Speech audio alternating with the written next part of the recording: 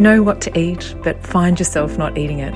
Perhaps you've been on diets and off again and just wonder why you can't stick to them. The Eating For You podcast, hosted by me, Sally-Anne Pisk, will show you what's been missing so you can enjoy a healthier way of eating that lasts. Hi, Sally-Anne here. And as promised, I'm exploring what living with COVID means for you and our community today. Of interest, Angela Mills, our podcast fitness expert, and I discuss coming out of COVID lockdown just over 12 months ago on our local community radio. Whilst many of us feel like we are back to life as it used to be, today I encourage you to reflect on your journey of living with COVID and what the immediate future holds as new strains of Omicron spread in Australia. This podcast isn't going to be looking at disease statistics, rather help you to explore how you can maintain your health and well-being moving forward. I'm going to share part of my journey through the multiple lockdowns and most importantly, some immune boosting tips as we enter a new phase of living with COVID. As many of you know, I tested positive for SARS-CoV-2 virus in October, and I want to share a little of my experience of having the COVID-19 disease so far. On the day of recording this episode, I was 18 days since testing positive and 9 days since receiving a negative rapid antigen test. When I tested positive, my husband Dennis and I had returned home from a holiday in Fiji. Having spent most of our time outdoors, we thought we would have minimal chance of contracting the virus. But we were wrong. It is just a reminder that we may take a holiday, but the COVID virus doesn't. I don't share this to dissuade you from going on holidays, rather to look at ways to minimise your risk of contracting the virus. Looking back at our holiday, we know that there were a few occasions that could have been the time we came into contact with the virus. We possibly could have avoided getting the virus by either avoiding these situations or wearing a face mask. We did wear N95 masks in the airport and on the aeroplane. However, during our holiday, we didn't wear a mask, and no one else did either. It fascinated me when our family and friends found out we had COVID, that the first question they asked was, is it really bad or is it mild?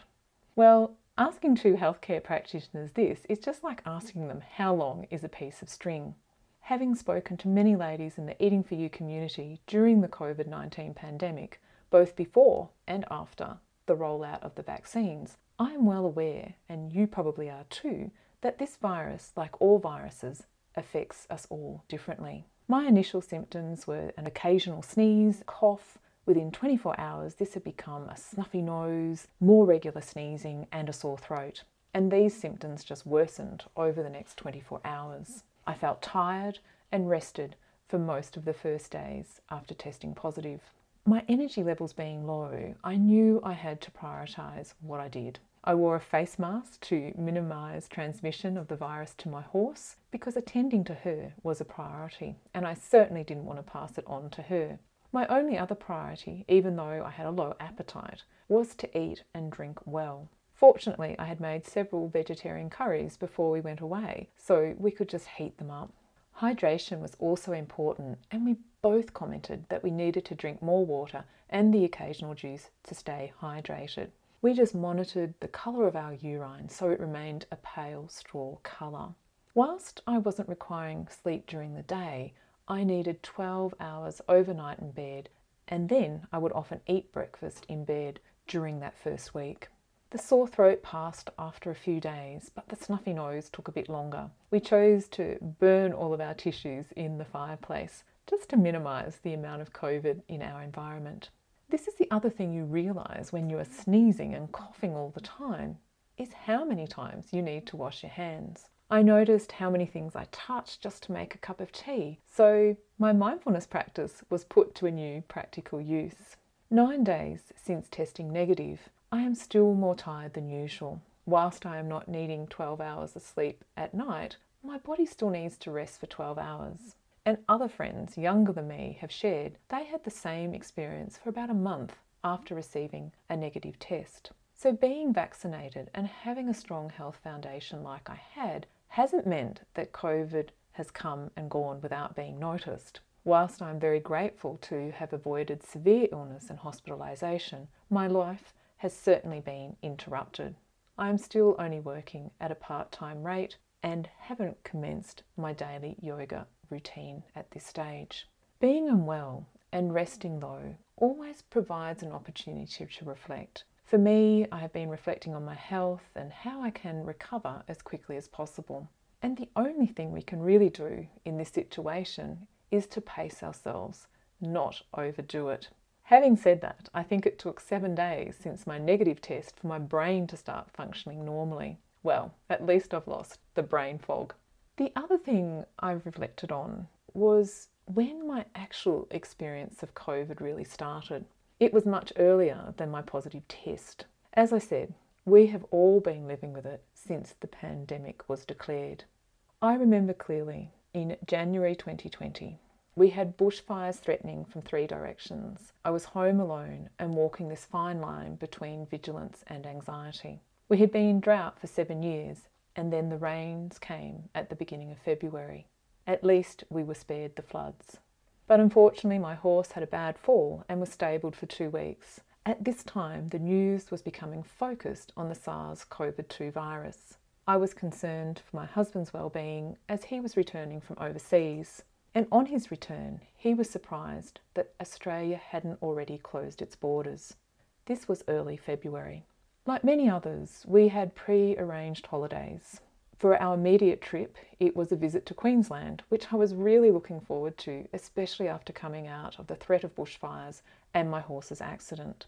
We did manage to travel to Noosa, but our holiday was cut short as the border between New South Wales and Queensland was going to be closing and Sydney was facing its first lockdown. We had to get home so we could arrange Dennis's mum to come and stay with us. At the time, she was in her 90s and living independently, but with her eyesight failing, we knew lockdown in Sydney wouldn't work for her. And I know for many others, pending border closures and lockdowns had serious implications for work, schooling, healthcare, and contact with family. In August 2020, our family was impacted by the first death of SARS-CoV-2 virus. A close friend of my late brother, aged 57, died, leaving his wife and 2 young daughters. At this stage, hundreds and thousands, possibly millions of families around the world had lost loved ones to COVID. We were receiving daily updates via the news stations on the number of COVID infections, hospitalisations and death. This daily report was to continue for months. Our sister also contracted COVID, but fortunately only experienced a raised temperature and has fully recovered. Her illness coincided with my husband having a serious accident, with frequent trips to Sydney for an operation and follow-up appointments. Our family was no different to any other family. We were living with COVID and other unexpected events in life. Take a moment to reflect, what was happening for you? How did you manage? And what have you learnt from these experiences? A common thing I was hearing during this time, during my calls with ladies from Australia and New Zealand, was that learning to live with uncertainty was a positive thing. However, living alone was challenging, and there was a spike in comfort and emotional eating. Others shared that they had to watch their reliance on a glass or 2 of wine at the end of the day. The term COVID kilos was born as people struggled to adjust to their new lockdown routines, less activity and more comfort eating. So if you are still struggling to stop non-hunger eating or readjust to a healthier body weight, you are most welcome to join me in a free 15-minute call. We'll discuss your habits, and if I can help, I will share a personalised tip to get you eating more mindfully and moving away from those comfort eating habits that are keeping you stuck. Moving towards the end of this year, we were fortunate to have another short break in Noosa. The year I'm talking about is still 2020. But again, we had to return home quickly as the new outbreak of COVID in Sydney was happening and we knew there was going to be another lockdown. So we had to plan another country retreat for my mother-in-law. My focus now at the end of 2020 was would I get home to see my family in Victoria? Like many Australians, I had been cut off from my family since February, and with parents in their late 80s, I was keen to get home for Christmas. I crossed the Victorian border feeling like an escapee 2 days before it closed. I thought I would do the right thing, and I joined the long queue at Shepparton Hospital to have a COVID test. Even though I had travelled from a green area and not stopped at any roadhouses on the drive down. I remember how stressed I was in the queue, as I had been isolated from people, and I thought, I have more risk of contracting COVID waiting for my test. Another long 2-day wait to receive my negative result. But I was so relieved I could travel on to see my family in Hamilton. But I was banned from taking my mum to visit the GP, as I had come from interstate. Even though I had a negative test, it was just so frustrating. My mum and I were able to see the GP in an isolated room at the back of the clinic. I imagine you are familiar with stories like this too. And after the Sydney lockdown, over that Christmas, we were all starting to wonder what 2021 would bring. We were referring to events as pre or post-COVID and really started to realise that life might never be quite the same. 2021 in regards to COVID was all about vaccination and limiting the severity of the COVID-19 symptoms, especially hospitalisations and death. Further lockdowns followed, and these had a large impact on my family and most likely yours as well. Dennis was due to start a new locum job in a regional centre, a 6.5-hour drive from home. He had been booked to fly from Sydney, but we knew Sydney was high risk at this time. He works in hospitals and didn't want to contract the virus. A change of plans, I drove him instead, just as we entered lockdowns across New South Wales. Well, we discussed this on the long drive and said, yeah, this will be great. It'll be over in 30 days. 6 months later, I could return to the Blue Mountains to shop and get my very long hair cut. And this long period of time had presented many practical challenges for families living apart, but there was also the adjustment to working from home and homeschooling as well. Have you had the chance to reflect on and let go of any of the stress that built up during these past 2 years? For me, 2021 was another 12-month break from seeing my family, as it was for others living interstate. We also farewelled Dennis's mum in that April. So when we think about living with COVID, it is all of those changes we went through within our own families, workplaces and communities. It is important to recognise the adaptations you successfully made and the resilience you have gained. Like all change that is enforced upon us, it is not all bad. Take a moment to think about what you gained that was positive during the ups and downs of COVID lockdowns. Perhaps you got more time to sleep, more time to spend with your family. Perhaps you could exercise from home in your lunch break. Maybe you started growing your own food or got some home renovations completed. Since mid-October this year, we entered a new phase of living with COVID, and it is now up to us to decide when to wear a mask and when to test for the SARS-CoV-2 virus when cold and flu symptoms present. So I thought it was timely to share some tips on keeping your immune system in the best shape possible as we quickly head towards Christmas. Our immune system keeps record of every germ or microbe it has defended against before.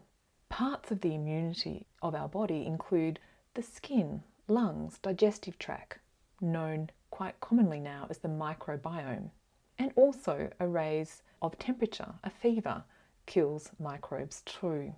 The main parts of our immune system that react when we're invaded with a virus are the white blood cells, antibodies which fight the microbes or toxins that are produced. There are also a host of proteins that work with these antibodies. Our lymphatic system helps manage fluid balance and remove dangerous microbes.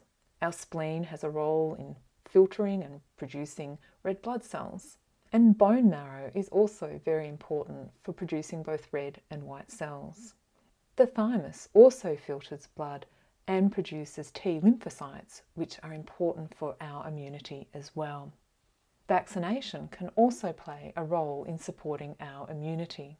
The role of immunisation is to copy the body's immune response. Vaccines do not cause the disease in a person receiving the vaccine, but it will prompt their immune system to respond as it would on its first reaction to the actual pathogen or virus. I suggest discussing your vaccination requirement with your GP.